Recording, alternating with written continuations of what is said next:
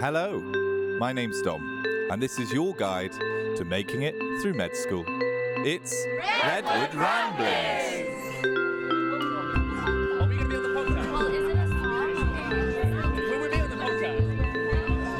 Oh, there's a how many mics? What do we say? I don't want to be. Hello and welcome once again to Redwood Ramblings. Today we will be attempting to cover the topic of vascular drugs. Happy New Year to you all. To all your listeners, I hope you had a wonderful break, if you did have one. We're back today with a very special guest, a first-timer, in fact, on the podcast. Let's welcome Dr. Dom Padfield. Hello, thank you for having me on the podcast. It's a real pleasure to be here. I'm a big fan, long-time listener, first-time guest. Really thrilled to be here. Well, it's great to have you here, Dom. First and foremost, I ask all of our CTFs, what did you have for dinner last night? Oh, for dinner last night, what did I have? I believe I had a soup. It was a carrot and red pepper soup with a side of wedges and some homemade flatbreads. Oh, homemade flatbreads, really? Did you? That's interesting. Simple enough recipe by the sounds of things. Yes, a very simple recipe. I think everyone's wondering how long we're going to keep this up. We're going to keep it up for the whole of the episode. All right, what are we covering today then, Dom? Today's episode all stems from an email we received to Redwood Ramblings, which said, "Dear Redwood Ramblings, I was hoping to have an episode on the actions and usage of vascular drugs. They tend to make me dizzy. Thank you." And that is from Oscar, who was one of our third years. Unfortunately, he has now moved academies because the students have all moved on to a new academy now, and we miss him dearly. However, I'm sure he will still be listening to the podcast. Okay, that sounds like a great idea. So when we talk about vascular drugs, are we referring to anything in particular? Today we're going to be covering cardiovascular drugs mainly. So we're going to be covering antihypertensive medication and some of the really common medications that we use in cardiac disease. As normal, we open up with some questions. So have you got some questions for us? Yes, I do have some questions. And today we're just going to have 3 opening MCQs. So the first question is, a patient is being reviewed for hypertension and it is decided he needs to be started on medical therapy. He has known renal artery stenosis. Which drug should be avoided? Question number 2. An 83-year-old patient is being reviewed in GP. They have a past medical history of type 2 diabetes. What ambulatory blood pressure is acceptable for this patient? Question 3. A patient has been discharged from hospital following an MI and they underwent successful PCI with stent insertion. But which of these medications are non-selective beta agonists? Okay, thank you for our questions. And at this point, we'd like to visit our case for today. Yes, today's case. We have a 68-year-old male who is being reviewed in the GP surgery. He has a past medical history of hypertension and he's been on amlodipine for 3 years. 6 months ago, he was also given ramipril due to ongoing hypertension and has come in with his home blood pressure readings from over the last week for review. These blood pressure readings average out at 153 over 87 millimeters of mercury. Okay, so that's our case for today. So we'll bear that in mind as we come back and revisit the drugs and maybe how we treat this patient. Now, it's been a while, but it is time for his return. It's the Redwood Riddler. Hello, I am Harry, the Redwood Riddler. You may have seen some of my work up on the notice board in Redwood. I am here on the podcast to deliver further riddle to you. Redwood Riddler, what is your riddle today? Here's this week's riddle. What word is pronounced the same if you remove 4 of its 5 letters? Thank you there, the Redwood Riddler, and we will find out the answer to that later on. Right then, where do we start really? What's the best way you want to do this? Well, I thought maybe we could begin with thinking about treating hypertension, and maybe we'll go from there, and then we can visit some of the other drugs that I think are probably important to touch upon. So when we're talking about hypertension, we start by reviewing someone's blood pressure. And acceptable blood pressures normally for a patient who's first coming in, they're less than 80 years old. You want their blood pressure to be 135/85 or less from their ambulatory blood pressure monitoring or their home blood pressure readings. If this isn't the case, and you've got some home blood pressure readings or an ambulatory blood pressure reading that shows the average is higher than this, you need to start medication. And we have a couple of things that we need to look at.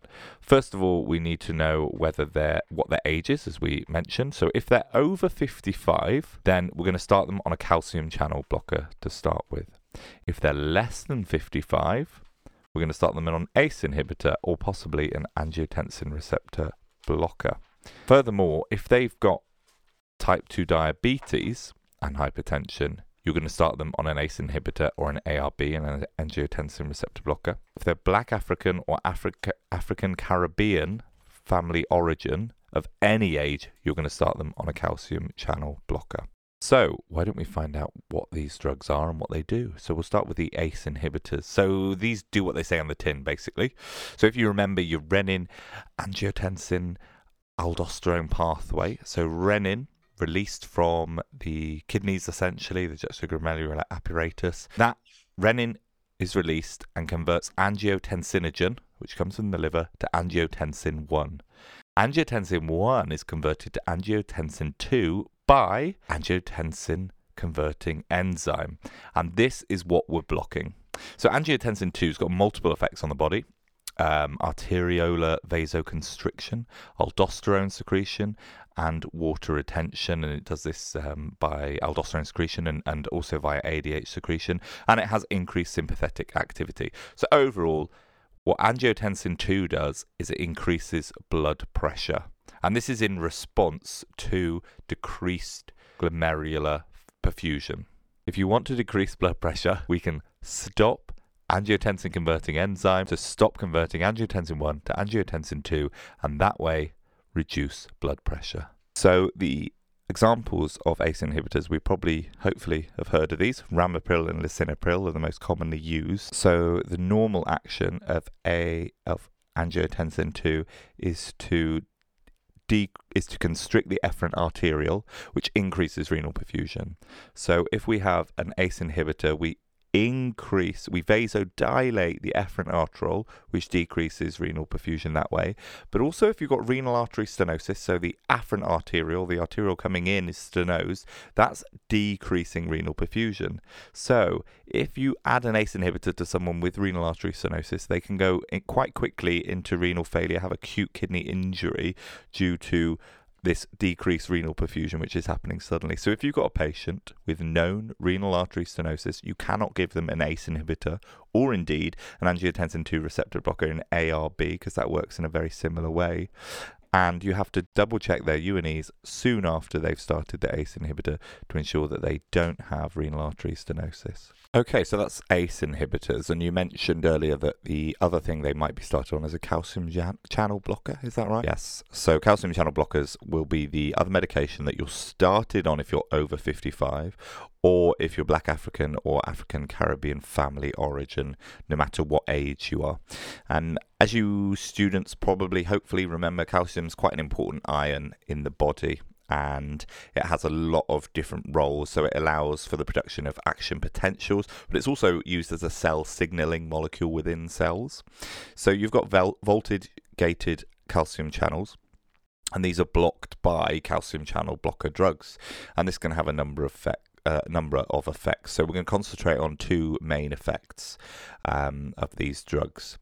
Now, when we talk about calcium channel blockers, we split them down into non-dihydropyridine calcium channel blockers and dihydropyridines calcium channel blockers as well. When we talk about hypertension, we talk about using dihydropyridines, and commonly amlodipine is the most commonly used. These act on the peripheral smooth muscle and allow for peripheral vasodilation, which is how they reduce the blood pressure, and they do this by, as I said, acting on the calcium channels. I think it's worth mentioning, after we've covered hypertension, about the non-dihydropyridine calcium channel blockers and what they're used for. Okay, why don't we pause there and find out why something is called what it's called? That word's that for what? Is it because it's Latin? Why's that word called that word? It's dom etymology. That's right, time for your first Dometomology of 2024.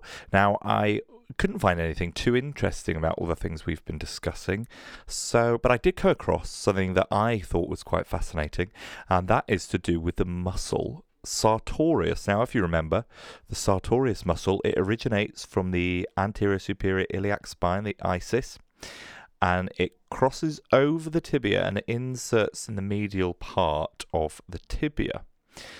So it's involved in the flexion of the hip and flexion of the knee, and it comes from the Latin sartor, which actually means tailor. And there's a couple of theories about the origin of why it's named after a tailor, but the main thought is that actually it relates to this cross-legged posture that tailors used to sit in when they were doing their sewing, and the fact that the muscle itself is predominantly used in creating that cross-legged posture for us. So that's your dometomology. That word's that for what? Is it because it's Latin? Why's that word called that word? It's dometomology. So when we've got a patient, as we mentioned our case earlier, they were already on some medication. So what are our other options when they're already on these medications?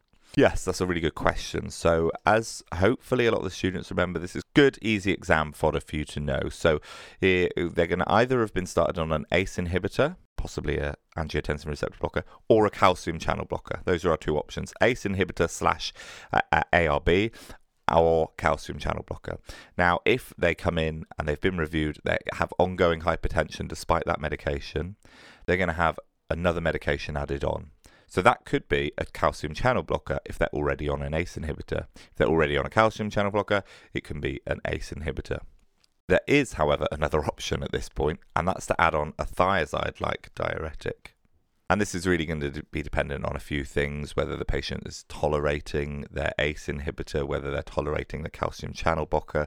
So common side effects of amlodipine, the calcium channel blocker, is ankle swelling. And that doesn't mean a patient needs to stop it, but it depends how much that's affecting them. And everyone knows the common side effect of your ACE inhibitor is a cough. And that's often where you're going to switch them to another medication. You're going to try them on an ARB if they can't tolerate a dry cough that's persisting. Okay, so you've told us about ACE inhibitors, ARBs, calcium channel blockers. So what about this thiazide diuretics? How are they working?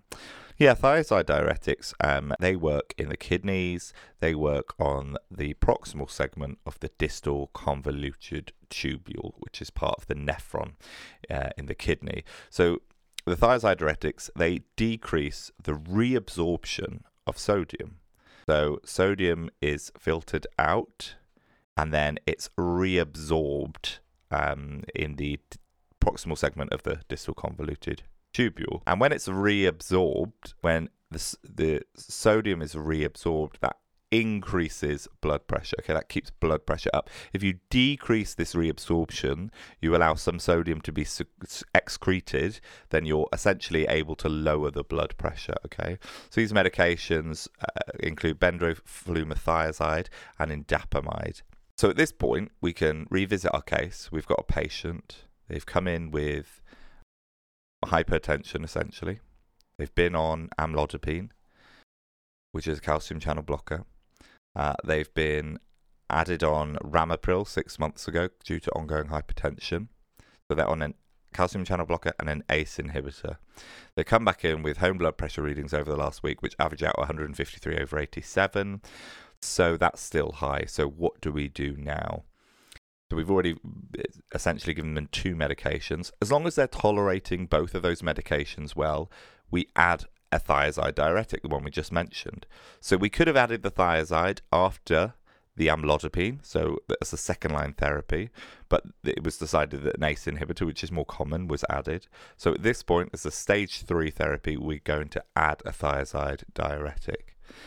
Now, at this point, you're going to review them, and if they come back in with hypertension, you're going to be offering them a fourth line drug. So it's a lot of drugs for hypertension, but hypertension is a really important condition that we treat. Okay, it reduces the risk of a lot of other conditions, cardiac disease, strokes, all sorts of diseases that we know about. So at this point, if you've got a patient and they're on 3 medications, which are probably going to be an ACE inhibitor / an ARB, a calcium channel blocker, and a thiazide-like diuretic, they've still got elevated blood pressure, then we're going to take some blood tests. Okay, we need to check on their potassium, and if their potassium is less than 4.5, we add a low dose spironolactone, and if their potassium is over 4.5, we add an alpha blocker or a beta blocker. So I just want to talk about spironolactone first of all.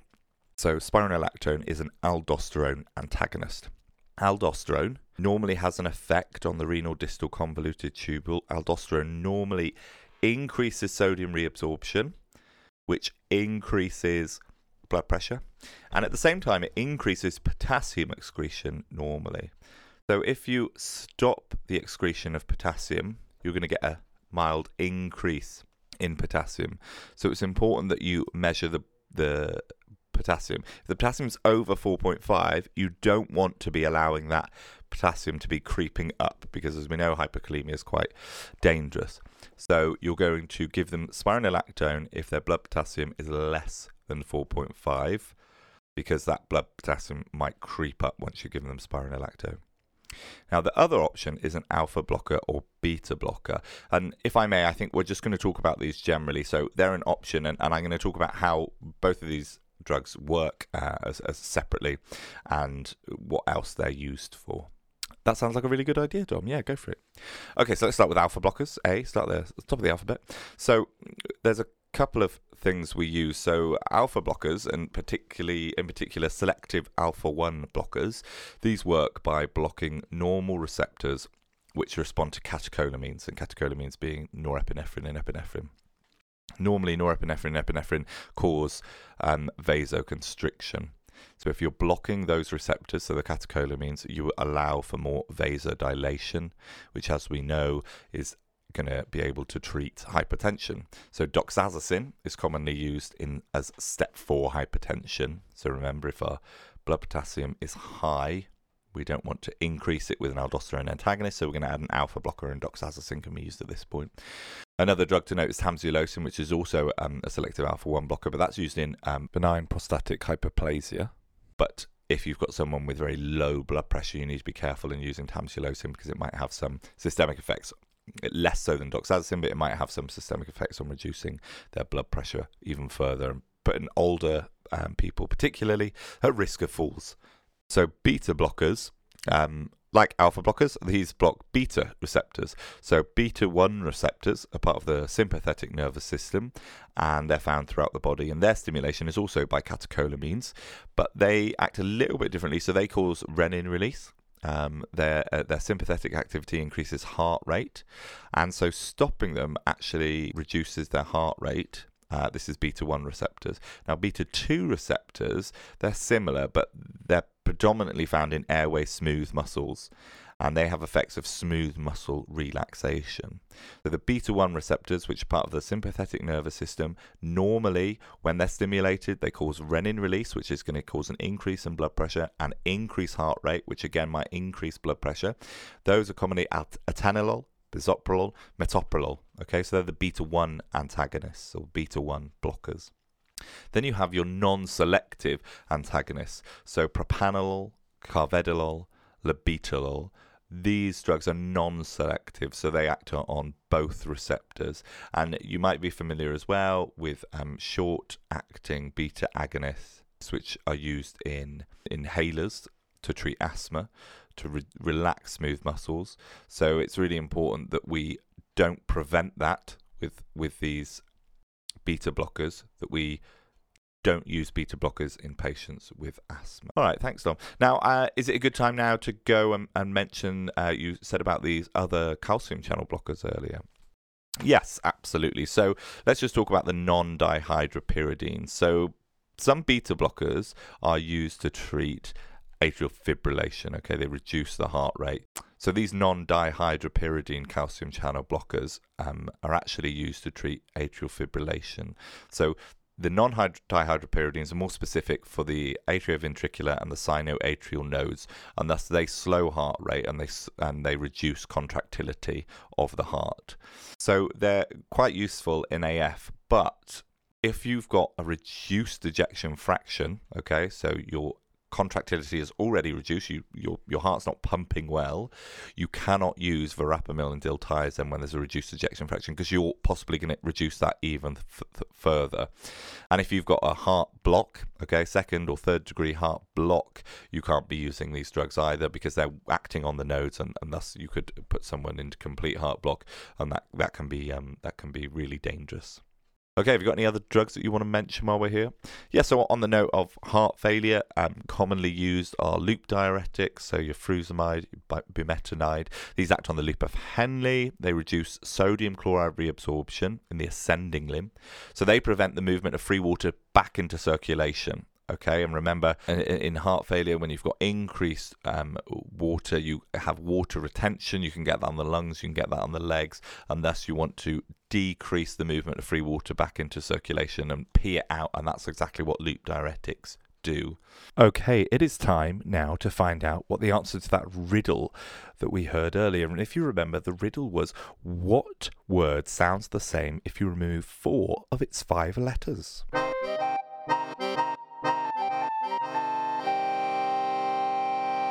The answer to that riddle was Q. Q-U-E-U-E.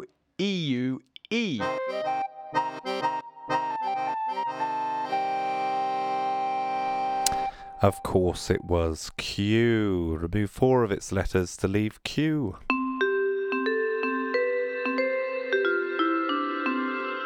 Another drug commonly used in patients with heart disease, cardiovascular disease, particularly things like angina, or people who have had previous cardiac events, often nitrates can be used. So nitrates are drugs that are converted into nitric oxide once they're inside the body. And basically, in short, nitric oxide causes vasodilation.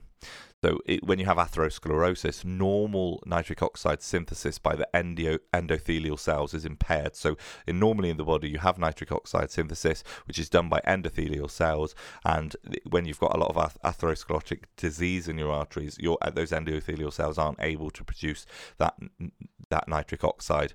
And so having those drugs that allows for that vasodilation that you would otherwise not have. All right, Dom, thank you for that. There's quite a lot of information there. Hopefully you're able to take something away from here. So I think now is probably a good time to revisit those questions we had at the start. Yeah, absolutely. So question 1 was, a patient is being reviewed for hypertension, and it's decided he needs to be started on medical therapy. He has known renal artery stenosis. Which drug should be avoided? A, amlodipine. B, spironolactone.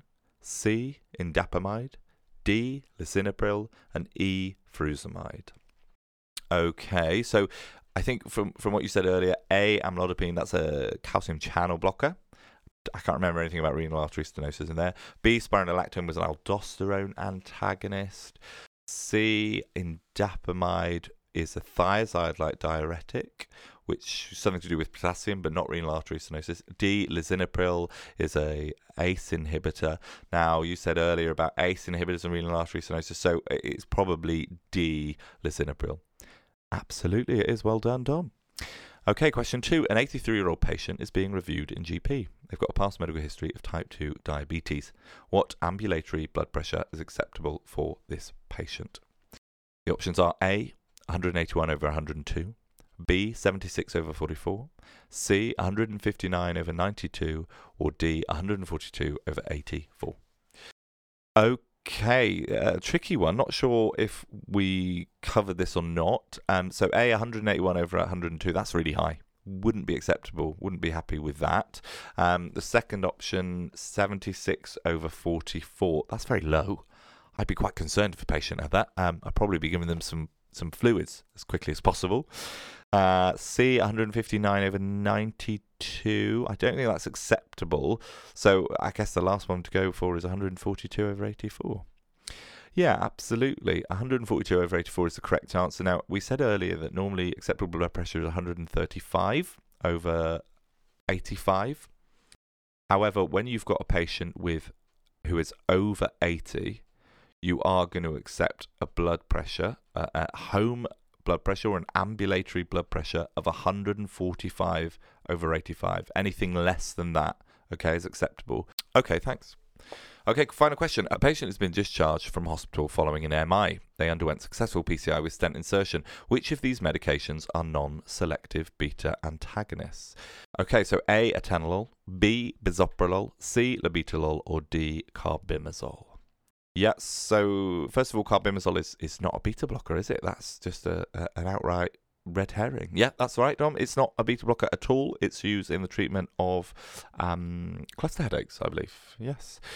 And atenolol, bisoprolol, labetalol. Okay, I think atenolol and bisoprolol are your beta-1 antagonists, your beta-1 blockers, and labetalol is the non-selective beta antagonist. Yes, that is correct. Well done. Right, well, that's the questions. That's it, I guess. That's your main vascular drugs. We've talked about hypertension and a few others that are used to treat sort of cardiovascular disease. I hope, Oscar, that's covered a lot of what you wanted to know. If there's anything else, then throw us an email and we can cover it in the podcast of a later date for you. Tom, thanks so much for coming in. It's really been my pleasure. Thanks for having me. Okay, I guess there's only one thing left to do, and that's for you to say goodbye. Okay, goodbye. Bye, everyone. Thanks.